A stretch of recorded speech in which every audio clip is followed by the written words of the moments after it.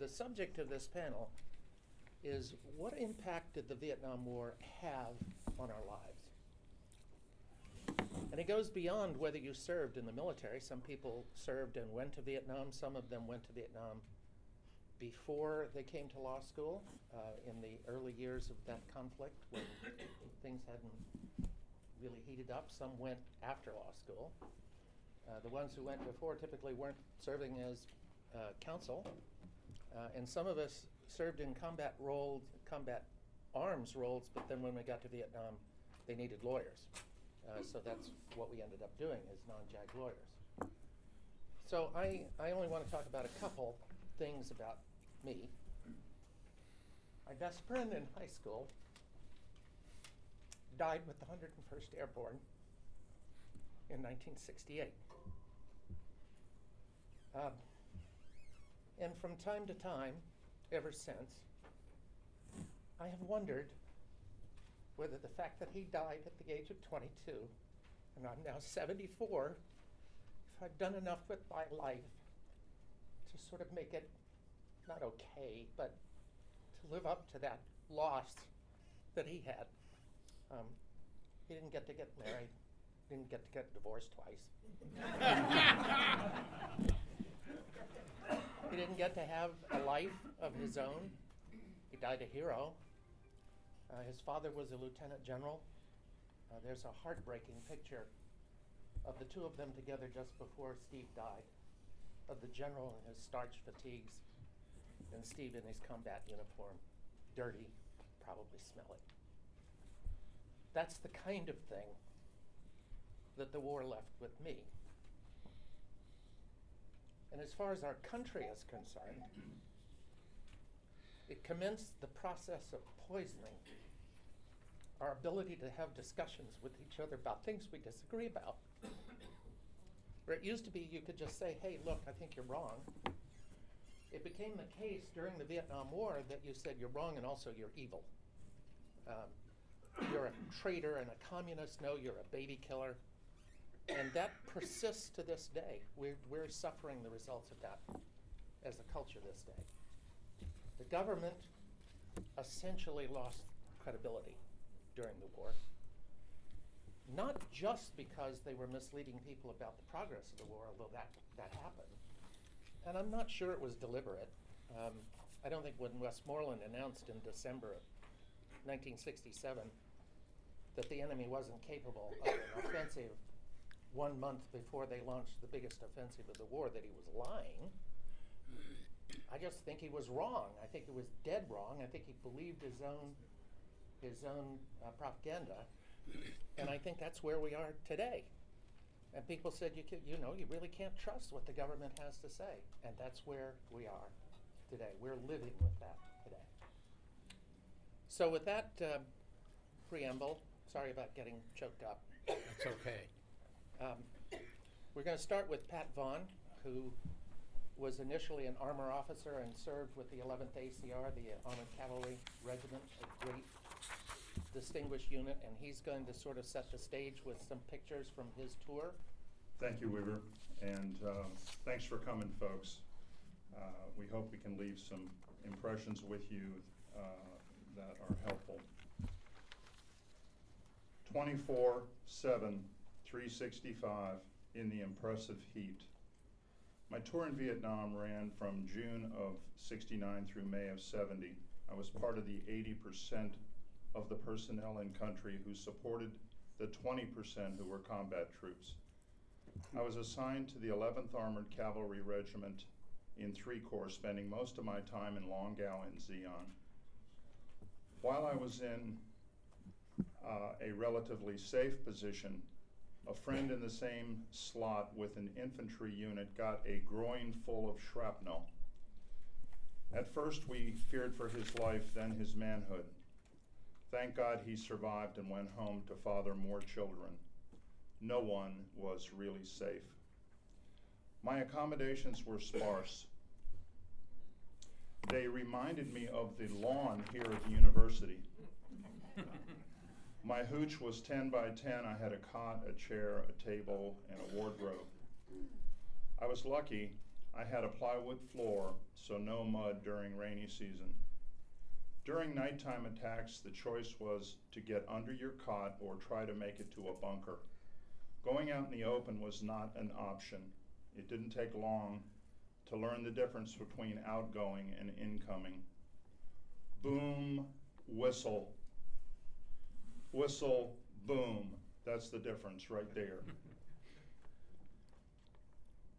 Taking a Dobb kit to shave and brush your teeth was the norm. Tankers would bring water and fill an airplane fuel tank for gravity showers. Late afternoon provided the least frigid showers. An outhouse took care of the rest.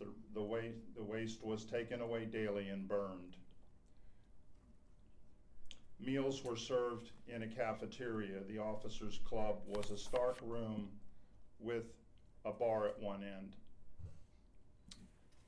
Our legal shop shared space with the personnel office in a primitive frame building. We had 2 officers, one experienced, the other learning, and 3 enlisted men, all college educated, to handle the legal work. There was no air conditioning, but we had a water cooler, courtesy of some creativity by our team while moving from one base to another. Our phones were landlines push to talk to the front and other bases. Carbon sets were at a premium but necessary. Copies with carbon paper in that heat and humidity were impossible. Sometimes we went to the black market to barter for supplies. We worked 10 hours a day, 7 days a week. Our time was spent trying special courts martial cases, primarily drug offenses, and believe it or not, AWOLs. Sadly, we spent much of our time processing divorces for our troops who received Dear John letters. If we had any spare time, we would pitch in with the personnel workload. The highlight of each day was mail call. Most often mail would be delivered at home or given to the troops within 24 to 36 hours of mailing, helping to keep up morale on both sides of the ocean. Our enlisted men regularly joined us at the club on Friday evenings. After my training period, I would take the paperwork up to the regimental commander at the front. This happened on a weekly basis. I had my own personal Huey. Picture this: cigar-chewing, shirtless door gunners with their flak jackets hanging askew. Most of the trips were routine, a few were harrowing. Our forward unit was located at Quan Loy, near the Parrot's Beak, a point in Cambodia dipping into Vietnam. The Ho Chi Minh Trail and the Viet Cong were just to our north. Our Quan Loy office was an old box truck. While at the front, I generally ate and slept with the enlisted men underground. The officers' mess was located in a French plantation house. On the 3rd floor, there was a disc jockey a la Adrian Cronauer playing to the troops in the field around the camp on WACR Radio Black Horse. The Viet Cong would triangulate on the radio signal, attempting to make effective strikes on the base. One night they were successful, and all the troops in the field knew immediately when they heard over the radio, red alert, red alert. And that's no shit, because a round just went right through my number 2 turntable. Next, I'll play a little Santana with Evil Ways. Fortunately for the DJ, the round had a delayed fuse and exploded in the belly of the house. Also, fortunately, the brass had eaten earlier that day. Note how casual the DJ was with his broadcast. It was not uncommon for him to be stoned while on the job.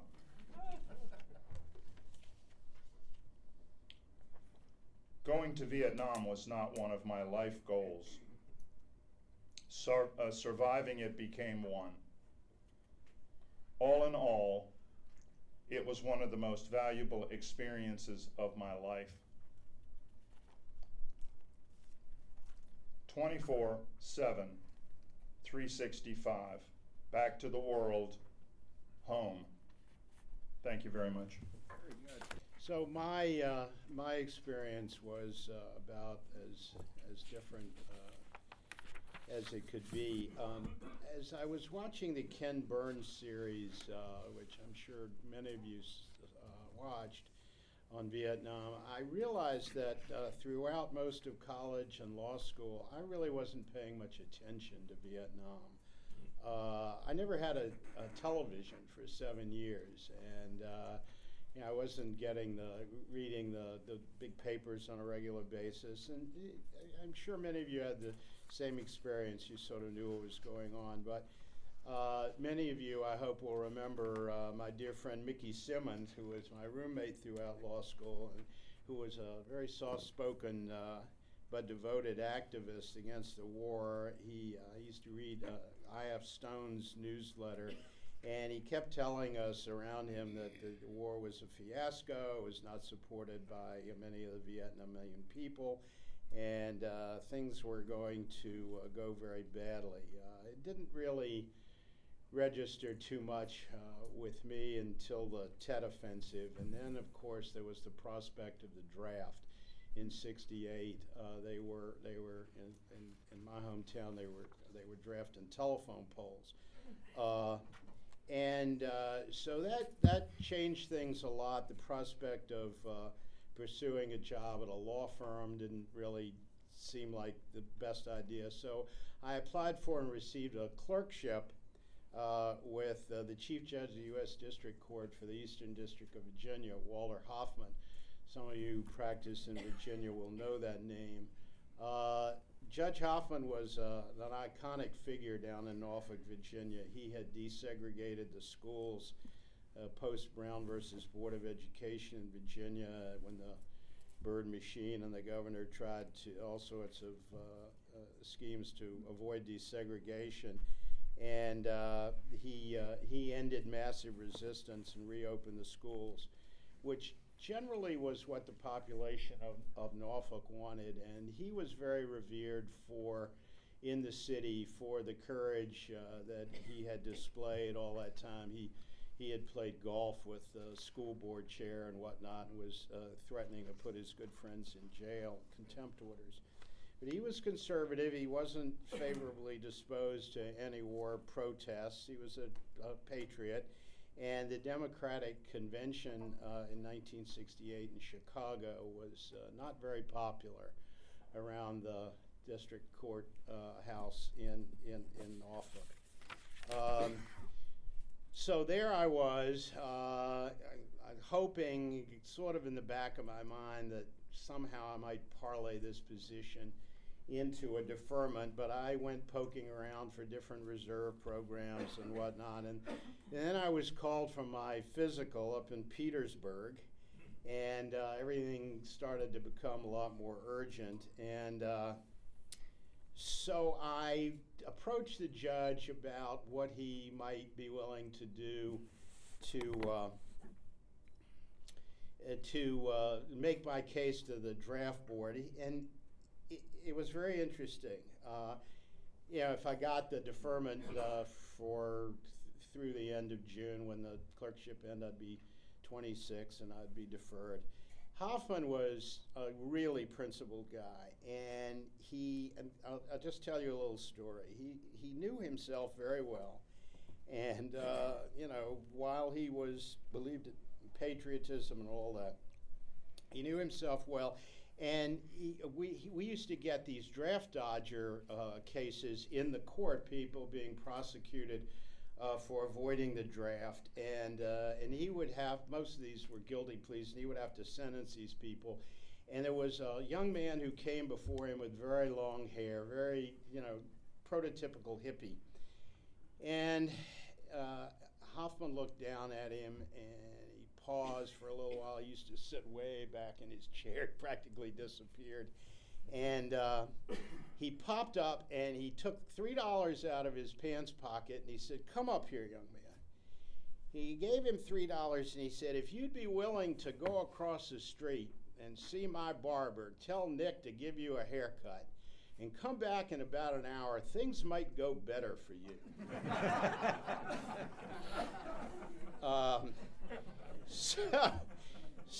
But as a result of that, having to impose those sentences and whatnot, he said to me, he said, you know, Ed, he said, I don't really feel like I can ask for a deferment. He said, but we'll write a letter to the draft board and we'll tell them what you do, and you know, I wish you the best of luck for that. So he turned that assignment over to his secretary, who ran the federal court down in Norfolk, Alden. I can't remember her last name, but nobody messed with Alden. And she went in the files and found a letter and dressed it up a little bit for me because things were more urgent, and it was better than I expected, frankly, but it didn't say the wheels of justice are going to grind to a halt if this young man has to go in the service. So I was called for my interview at the draft board on the request for my deferment, and Mr. Baldwin was sitting down at the end of a table as far away from me as Alan back there at the back of the room. This long, imposing table. And I was all primed for this interview and to describe myself how the wheels of justice would grind to a halt, and certainly the draft laws would all never be enforced if I wasn't there. The whole thing would go to hell without me at the judge's side. So I'm ready to go, and I get there, and Mr. Baldwin's sitting up at the end of the table, and he says, now, which judge is it you work for? Judge Hoffman, sir. Walter himself? Yes, sir. And then I started to think I might say something, and the very nice lady who had taken me in, to the clerk, she put a death grip on my knee, you know, and gave me one of these, which clearly indicated I better, you know, not mess this up. So I got the deferment. I got age 26, and I went off to Washington, D.C. in a law firm for my $163 a month brownstone apartment with 12-foot ceilings, working fireplaces, walk-in closets. I mean, it was palatial. $163 a month. And it was 3 blocks from the office, and it was, you know, life just couldn't have been better, except for one thing. I was about 100 feet from DuPont Circle. Now, I don't know how many of you know Washington or remember DuPont Circle, but DuPont Circle was ground zero of the protest movement. The Vietnam embassy was just down the street, and there were bongo drums all night, certainly on weekends. There was occasional tear gas. The building next door got firebombed. Actually, I think that was a lawyer whose client didn't like the way he handled a drug case, but I'm not sure. There was a church, ironically, which housed a free clinic right behind me that also got burned, and it was Washington was a lively place, and I have a bunch of photos. I gave them to Elizabeth. No, that's not them. No. I pulled a bunch of photos off the web of that's them. She can hand them out and you can take a look.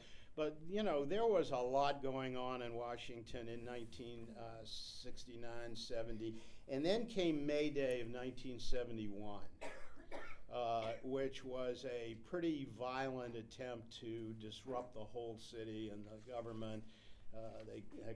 Bridges closed down and whatnot eventually, but here's the way I was greeted by May Day. I put on my little suit and I popped down the stairs at my brownstone and went out, headed for work on Connecticut Avenue, and DuPont Circle was ringed head to tail with troop carriers, Army troop carriers, National Guard troop carriers. The whole circle had been walled off so nobody could get there. There were National Guard troops everywhere, fully armed, and it was surreal.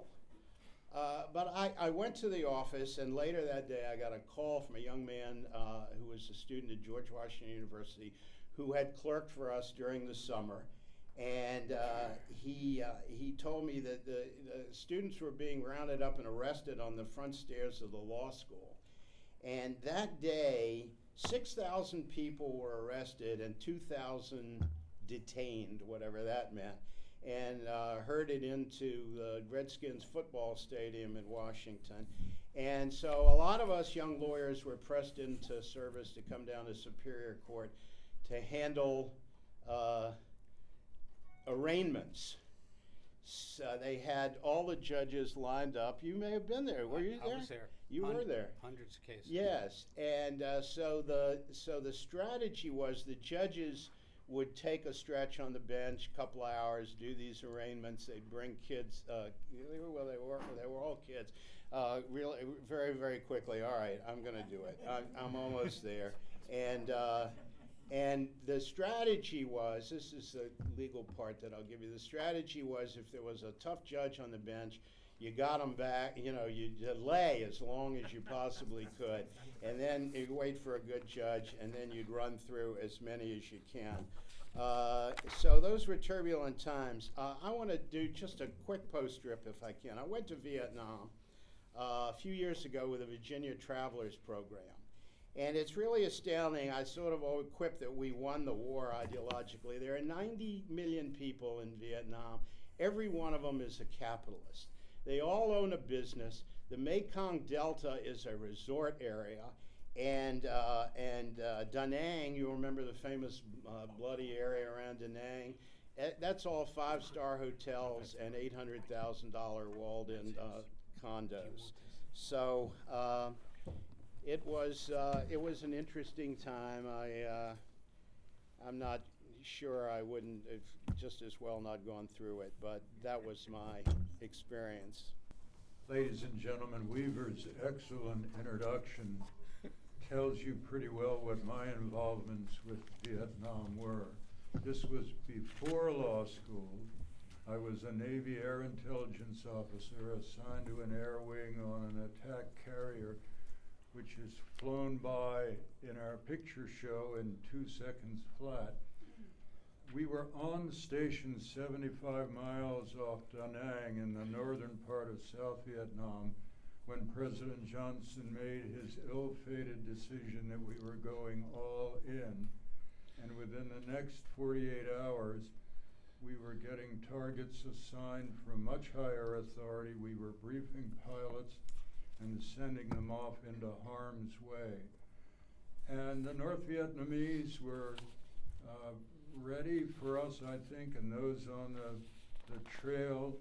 Some of those planes you wouldn't think could even fly when they came back to the ship, and some in the early stages had to divert to Da Nang where there was an airstrip. One of only 3 jet airstrips in South Vietnam. We knew from the photo interpretation of the early missions that this was going to be very difficult. We had targets smaller than this room. We had men hurtling at them at 300 to 400 miles an hour, and we had no guided weapons. We had a big offensive capability going into a small guerrilla war. Anyway, came back, and 4 months after that experience, I was sitting in a law school classroom, and believe me, that seemed like la-la land for a while. All of the interfaces that are in this summary are with me still. The Navy pilots, and I proudly wear their insignia on my jacket today, are gathering again, perhaps for the 10th time since Nam in Portland, Oregon this fall. The Vietnamese families that we helped to resettle in the McLean, Virginia area truly became part of the family. Lorraine and I go to many a wedding and to some funerals, and they are family to us and we are to them.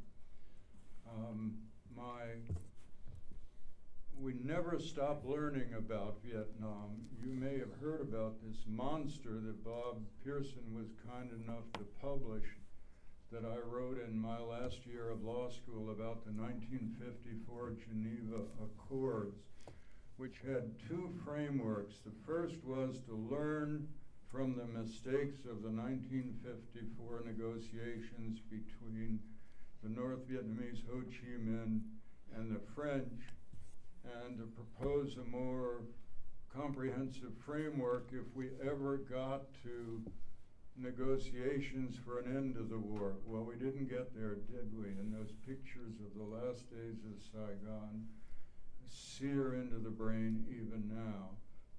The second purpose was to determine whether the elections that were promised in the Geneva Accord were truly meant to be part of the bargain or whether that was a throwaway kind of thing. Now I want to go to the first of two happenings in the last 6 months that shows that this is never going to end. If you've seen the movie The Post, would you please put up your hand? My goodness, well, you've stolen most of my thunder, but anyway, you remember the Pentagon Papers spread out all over Kay Graham's living room and reporters kneeling on the floor coming up with the first stories. And here's the first headline. Documents reveal U.S. effort in '54 to delay Viet election. I nearly fell off the chair. This said to me that we were working hard, first off, to keep it out of the Accords, which Foster Dulles failed to do, and then to delay the negotiations as long as possible and get UN supervision, not this international commission that was called for. Well, the thing that nobody counted on was that Ngo Dinh Diem, the premier of South Vietnam, who was ignored totally in 1954, found a kind of big friend in the United States which reversed its position, and he came to the conference on how to arrange the elections saying, we didn't sign this, we're not bound by it, and the election never happened.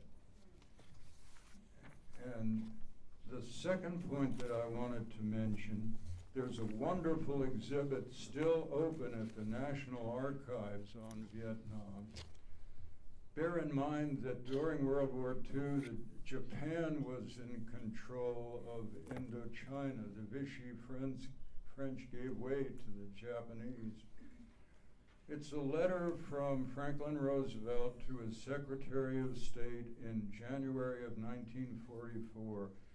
And Weaver, I'm going to read this little quote and I'll be off the stage. My 5 minutes of fame will be over.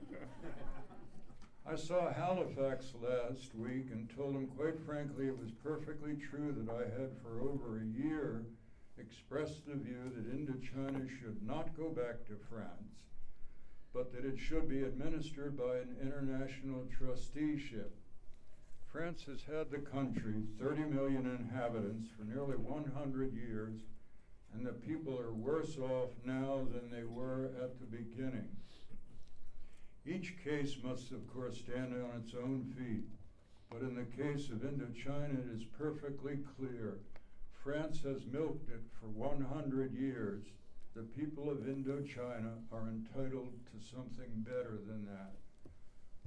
Had he only lived a bit longer. Good afternoon. When Weaver was putting together this panel, I started to think about my own Vietnam experience and, of course, the topic of the lasting impact. And I think my experience pretty much mirrored the experience of a lot of the country and maybe a lot of you. When, before law school, I was very involved in the civil rights movement and had been at the March on Washington. and was very active. But when I got to law school, my focus changed to what is common today, which was getting a good education and then getting a good job. And I was aware of the cross currents, people like my friend Weaver, who were very much supporters of the war, and I was a Kennedy man, so the best and the brightest couldn't be wrong. And then my dear friend Pete Windrum, who kept telling me that this was a moral outrage and tried to convince me. But I didn't pay much attention. I was enjoying the benefits of my white male privilege, and got through law school and got a good job, got married, got a good job, and then 3 days before the bar exam, my world changed when I got a draft notice. And from my small town in Virginia, I was the first married person ever to be drafted. So I had to think about what was going to happen next. Got into the Army OCS program, was commissioned in the Finance Corps, and then by a series of events, instead of going to Fort Benning, Georgia for ultimate assignment overseas, I ended up at Fort Bliss, Texas, where they had a slot for a finance officer in a language training unit. And one of my jobs in that position, because I was a lawyer, was to process applications for conscientious objector status. And so I spent a lot of my days talking to people who claimed to, and in some few instances really did have, a moral objection to the war. And being in the Army, I started to read more and more and pay attention to what was going on. So I found that the efforts of, and this was before the Pentagon Papers, just watching the practical application of our strategy, and began to realize that it was failing, and it was doomed to failure, and it was not going to succeed in the way that we hoped. So I joined a group of fellow officers in an organization that, as I understand it, was started in the Navy called the Concerned Officers Movement. One of the things I learned is that it is not a good career move to join a protest organization when you're in the military. My boss, who was in the Chemical Corps and a wonderful man, called me in to his office the next day and said, "You know, don't you, that 90% of the people who were at that meeting last night are Army intelligence? And they know who you are." There were about 25 of us at the first meeting, about 4 of us at the second meeting, and that was the end of it. And ultimately, the Army had its next to the last word, because from my unit, everybody that had served in a capacity as an officer was discharged with a Joint Service Commendation Medal. Not so much, but I was honorably discharged from the military, and then learned, watched the events that after I got out unfold, and including the release of the Pentagon Papers. But I think what I learned from that experience is that institutions have a life and a ability to move forward much without persuasion from the people inside of it, and almost with a certain degree of immunity from the people outside of it. Look at all the protests that Ed and others faced, and yet it took years for us to wind down that ill-fated effort. As a coda for me, this sort of end of the Vietnam experience, I went to Vietnam as a tourist a few years ago, and we were there over Christmas. So my wife and I went to midnight mass at the Notre Dame Cathedral in Saigon. And we came out, and for those of you that have been there, there's a big town square, and it's just blanketed by people circling on motor scooters. And there was an older gentleman sitting there with his wife on his motor scooter, and he was old enough to look at me with some suspicion. He had no way of knowing that I hadn't been trying to kill him or him trying to kill me. And very somber, I flashed him a big smile and said, "Merry Christmas," and his face lit up, and he said, "Merry Christmas," and I knew we had entered a new era. But it's an experience, that whole arc, that I think the whole country is still going through and struggling with. Thank you. Hello, everyone. Stuart Johnson. Some of the bullet points about Vietnam, I've always had a sense of guilt that I didn't do more. My father was Army combat grunt in World War II, wounded twice in the groin by shrapnel, evacuated to England, put back into battle. So, and all I did was a bakery and decontamination unit in a civil affairs in the Army Reserves. My roommate for most of law school, Bill Norman, who's not here, his father was a general. And Bill didn't try to get a deferment. He went through Ranger School in Georgia and was sent to the DMZ in Korea. Not so pleasant. So there are many reasons why I could have done more. As Ed said, when I started my practice in DC as a criminal defense lawyer in, let's say, '71, DC was full of tear gas, especially in DuPont Circle. Protests after protests after protests. And we, the public defenders, had to be assigned to hundreds of protesters that were brought through the already busy Superior Court.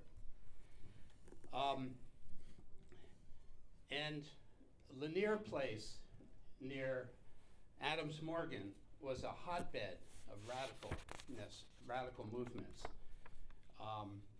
Rennie Davis, Bernadette Dorn, the Yippies, the Hippies, all kinds of H. Rap Brown, Burn Baby Burn in Cambridge, Maryland, Stokely Carmichael. The whole area was ablaze almost, especially starting in the spring of '68 after Martin Luther King Jr. was assassinated. 8th Street Northeast burned to the ground. Most of my exposure to Vietnam-related issues was through my practice, and back then I was very idealistic and much more liberal and much more attuned to what you call social justice, and I volunteered to represent some soldiers. The main thing I wanted to talk about is, I think it's kind of interesting, and I have looked at Wikipedia to help refresh my memory about fragging. Fragging is a military jargon for an intentional murder or an attempted murder by an enlisted person who's mad at his superior officer, usually a lieutenant or a non-commissioned officer like a sergeant. And it was typically done by rolling a M26 grenade into a tent in either Okinawa or more typically in Vietnam. And there were a lot of reasons for it. There were nearly 900 fragging incidents between 1967 and '72. Resulting in some 99 deaths, and then of course a lot of injuries where the superior didn't die. A lot of it was racial in nature. The African Americans who were not able to get deferments and had to be drafted apparently felt disrespected when they became fraggers by their superior officer. And of course, there could be a lot that went into that. And there was a lot of racial insensitivity. And then after we started pulling out of the war, and the soldiers that were in Vietnam thought, well, gee, what are we doing here? We're not even winning the war. Morale plummeted, and discipline plummeted, and fragging was a sign of that. Because when a superior officer was arrogant and wanted to send people into dangerous missions, sometimes the enlisted person took out their anger by trying to kill the superior officer. Now, what happened with me is that I volunteered to represent some of the convicted fraggers. Every year they would, or so, they would have a right to have a review of the reduction of their sentence in front of the Navy Clemency and Parole Board in Henderson Hall in Arlington. And I represented a number of those defendants and tried to put forth their good adjustment at Fort Leavenworth with varying results. And then I would go up to the headquarters of the 1st Army, Fort Meade and Laurel, Maryland, and represent soldiers. They were always African American in my particular case, who were being disciplined. They were in the stockade being disciplined. So just a few final comments. I did attend the Woodstock Music Festival in Bethel. The summer of '69, I lived in Bennington, Vermont. My Army Reserve unit was near there. And a group of hippies that were selling fruit near Bennington College, called the Hugs family, because they would give you a hug when you purchased vegetables or fruit from them. They said, hey man, you got to give us a ride to Woodstock. And I said, what's that and all that? I take them down there in my car, they jump out of the car, I never see them again. So I'm trying to have some fun in the lake where everybody's swimming nude. And I noticed that nobody would talk to me, especially the women. Why? Because I had short hair. I was in the Army Reserves. We had to keep our hair short. And they thought I was a narc. Thank you. I'm Dave Scull. I appreciate Weaver's pushing us through thinking about this bygone era. Part of his assignment was how's it impacted our country since then, besides its impact on us individually.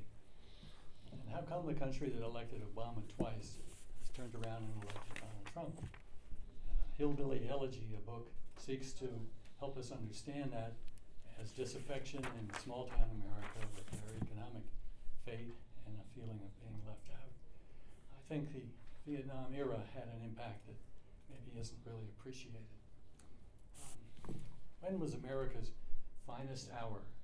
World War II, right? Our parents' generation responded with a huge sacrifice and saved the world from evil. And through all our growing up years, the U.S. military was the world's heroes. John Wayne, Clint Eastwood reminded us of this in countless war movies that we all grew up on. And Korea, it seemed like just another, good guy effort to restrain an authoritarian invasion of an allied country. But by the time Vietnam rolled around, and the Kennedys, who sent us there, were war hero World War II types, it looked like just another chapter in that story. The folks in the room, including me, who were being asked to go across the ocean and maybe lose our lives or our health, started taking a really hard look whether this was a good policy decision. And the anti-war movement flourished. And I think it maybe is underappreciated the impact that the anti-war movement and that era had on a lot of people, especially small-town America. The anti-war movement had to demonize, or felt it did, the military that had been heroes for most of our lives, and embrace the drug culture. That was what was happening. And I think both of those had created some long, smoldering resentments in rural, God-fearing America that they didn't in the big cities. But the main change was elimination of the universal draft and a volunteer army. People by who? Small-town America. And every time the Washington Post runs a gallery of faces of the fallen, they all list the hometown of the dead guy. And they are all, almost 99%, small-town America.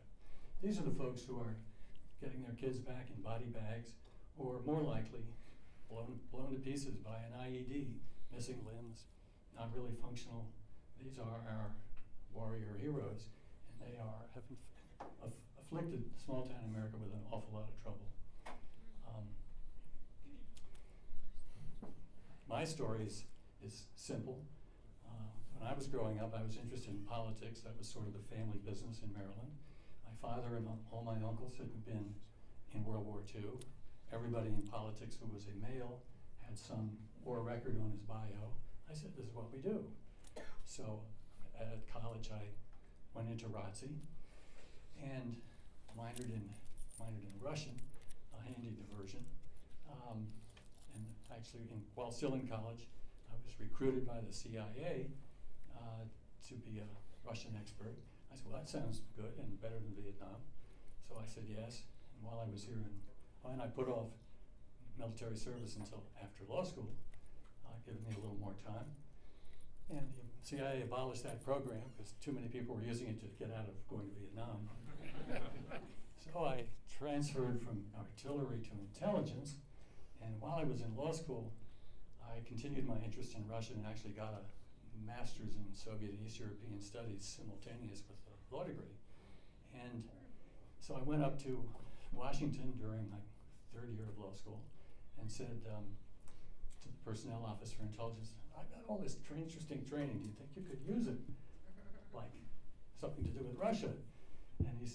And somebody said, son, there's a war going on. Have you heard about it? It's called Vietnam.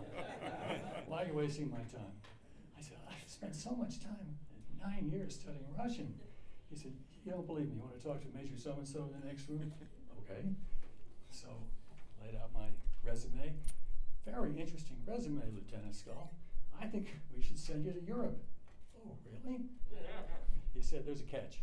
He said, you have to give an extra year. I said, okay. He said, there's another catch. He said, the piece of paper you sign won't say 1 year. It'll say voluntary indefinite. But trust me, it means 1 year. I said, okay. He said, there's another catch. He said, you might spend your third year in Nam. I said, and then he said, but the war might be over by then. I said, okay.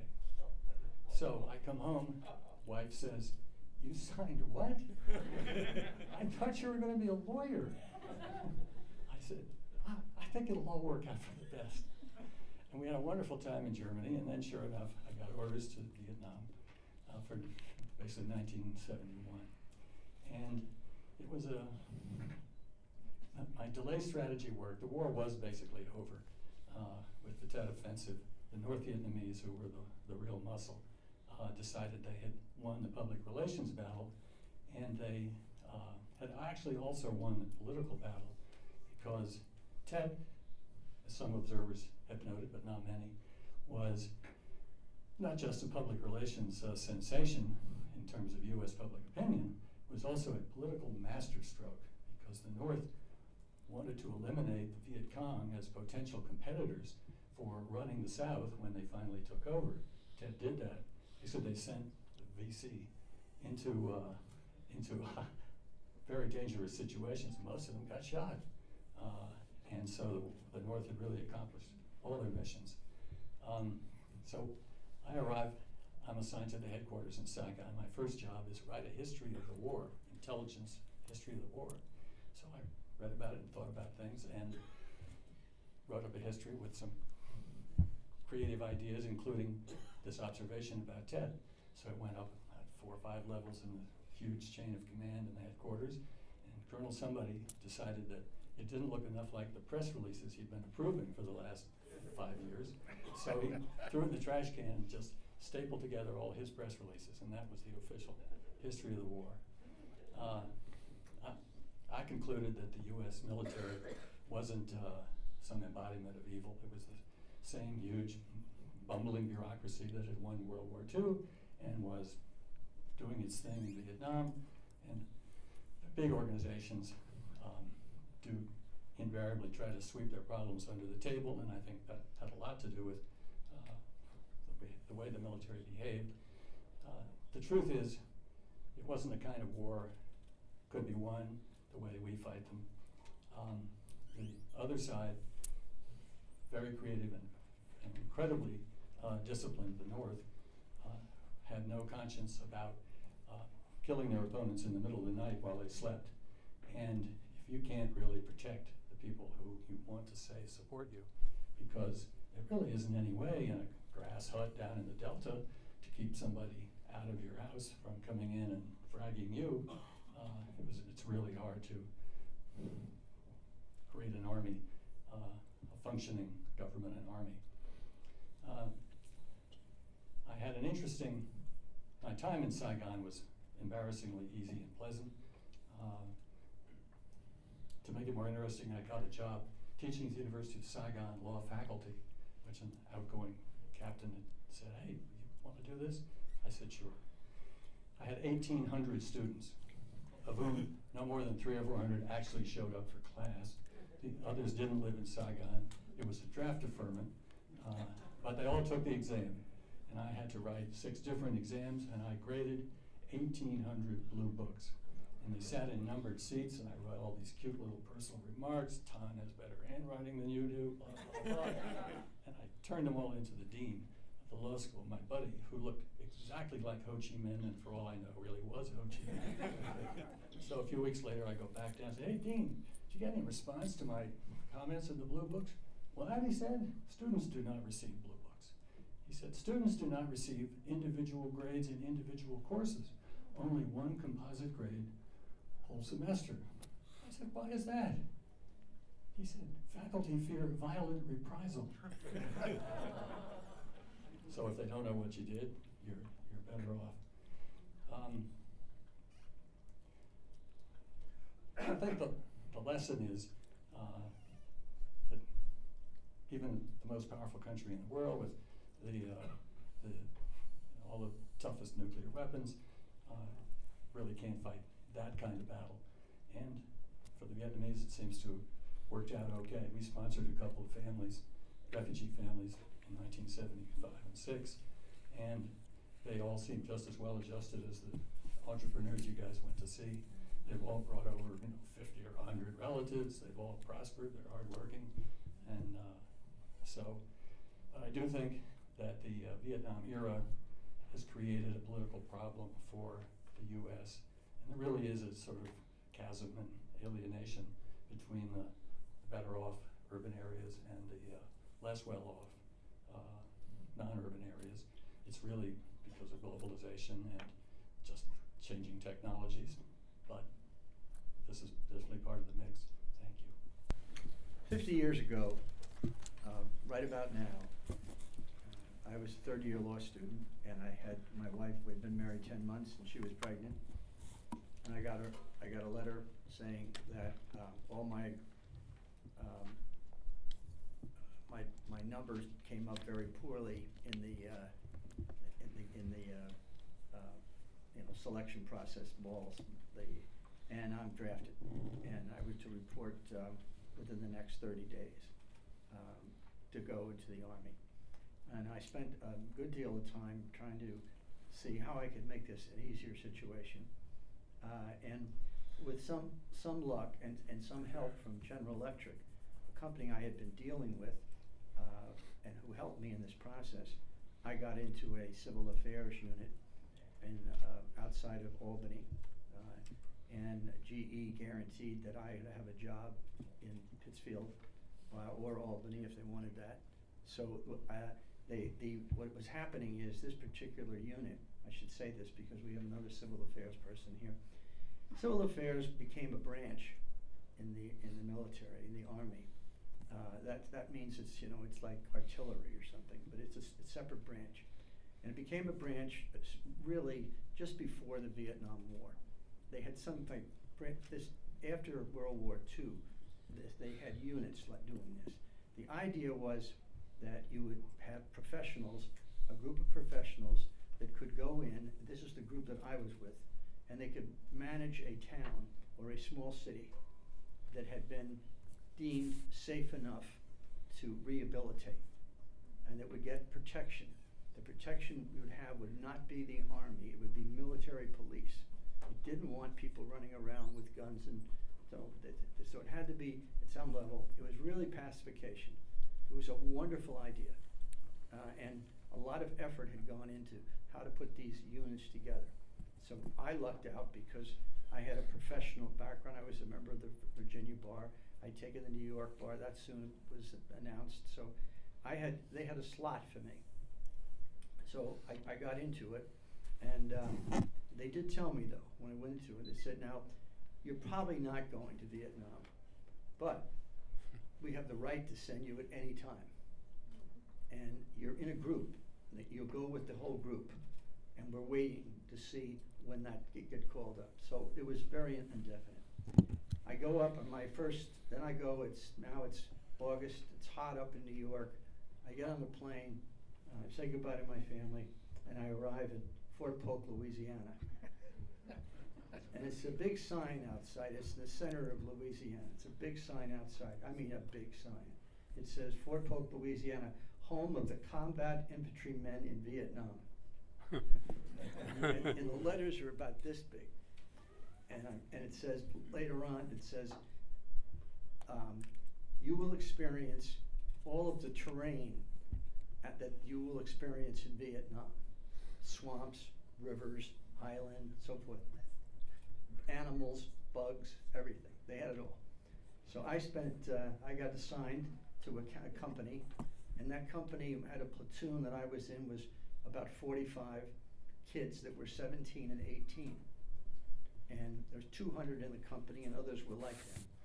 And I was 25, and I was married, and they were there, 17 or 18.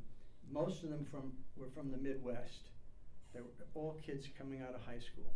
They all had incredible hand-eye abilities, coordination. They were all enrolled in a warrant officer helicopter pilot program. That's what they were there for.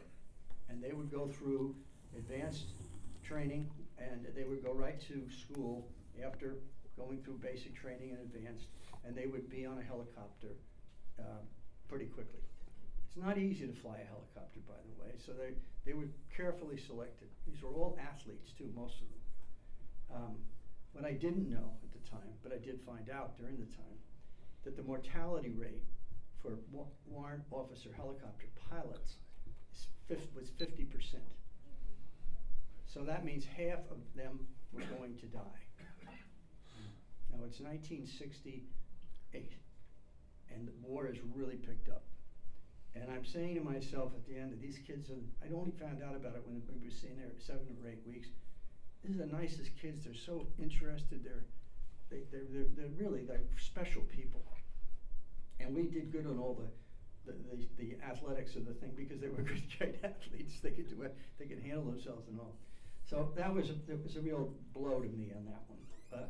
We came back, and I got assigned to this unit. And the unit had a lot of professional people in it. And the job was to understand how to go into a town or community that had been somewhat pacified and work with the military police to restore it. And so it was pretty serious. Everybody wanted to do something. I did this for a year and a half.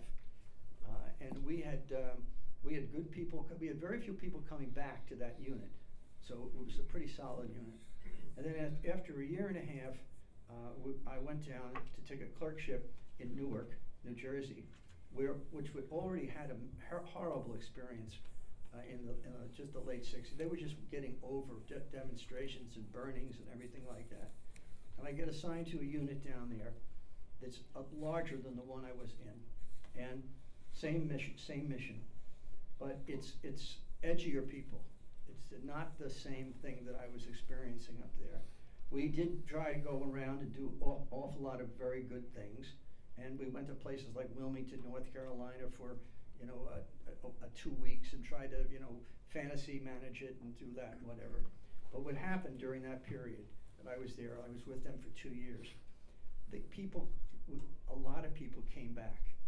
People came back into the reserves from active duty, and both enlisted men and officers, and they were all messed up, incredibly messed up, and it was really sad. The terrible attitudes, terrible physical issues, alcohol, drugs. They had been exposed to everything, and they were just.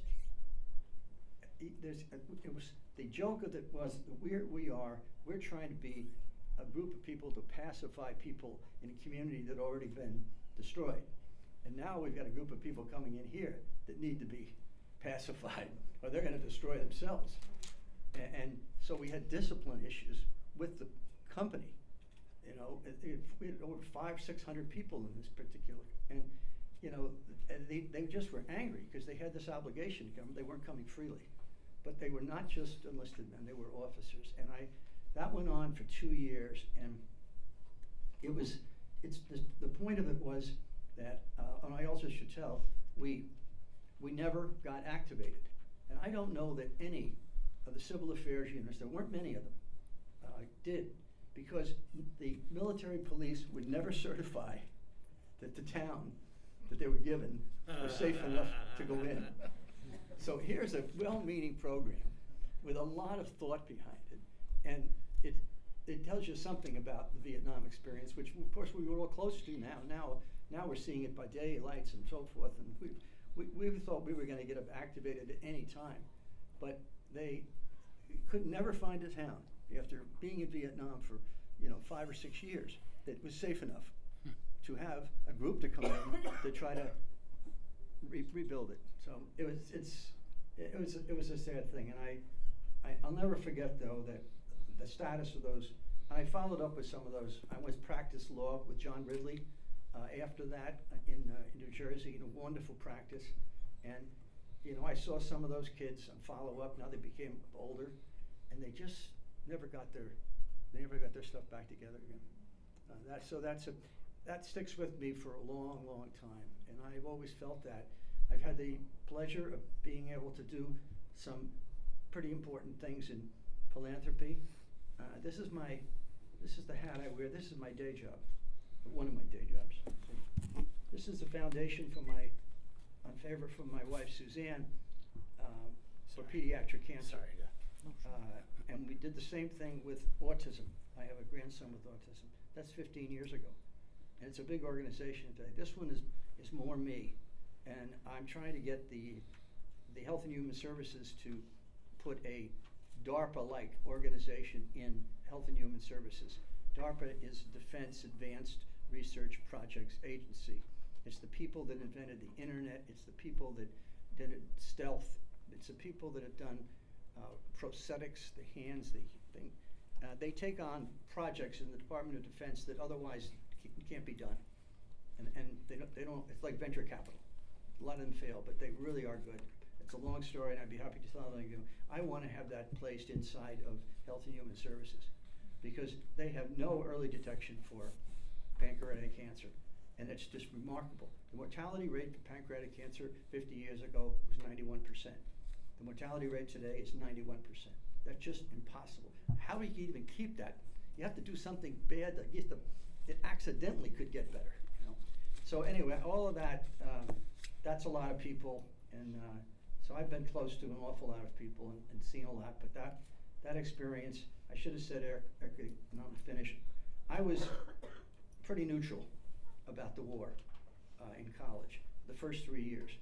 But the fourth year, the 64, 65 thing, it got me down because I had some courses that were around that there was a lot we're missing here.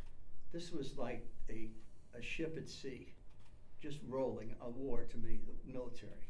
It looked like, Johnson had just given control to the generals, and the generals were gonna run this thing, and he was gonna do domestic things. He did a great job in domestic things. But it became obvious by the time that actually I showed up in law school, I was really concerned that we'd made terrible mistakes, and we were gonna pay a real price for this. And at that time, the numbers came up, 52,000 people died in Vietnam. Soldiers died in Vietnam. That's a terrible, terrible number. And so it's all of that brings back, we were so protected here for 3 years in law school, and we didn't have to deal with that directly. But boy, it followed up. I saw the result for many years. Last thing I'll tell you, the irony of it is, they called me in after 40 years and sat me down and said, we have two-page paper here. It says, the one is a discharge, because they have we have too many officers. This is a Pentagon program. So we could, you sign out, we will discharge you honorably and everything, but all that's not good, and so we can make the count. And the other one is, you could sign this is a re-upping, and we'll advance you to captain if you sign it. I said, well, what's that? He said, well, the category of captains is not restricted. The category of lieutenants is restricted. So you could have to get out as a lieutenant, but we'll make you a captain, but you have to sign up. I said, no, I've had quite enough. Thank you. Thank you. That's U.S. military right sizing. Thank you. All right. I have, if I could have 30 seconds, a classmate of mine. Regular seconds? Yes, regular seconds. These are 11 seconds. Yeah, these are 11 seconds. Classmate of ours, Jason Amster, is something of a poet, and I told him I was going to be speaking at this thing, and he sent me a couple of short poems about memory. So if I may close with talking about, reading some poems about memories. So this one is called Reunion. Memory tortures age. Our lives but stories recalled to advantage or solitary disappointment, created by invention or lost in the fog of time. Here's another. As age overtakes the journey, the story that is our lives becomes memory. We complete the circle, filling the days with the past. Today recalls when, dim the luster of now. So, interesting.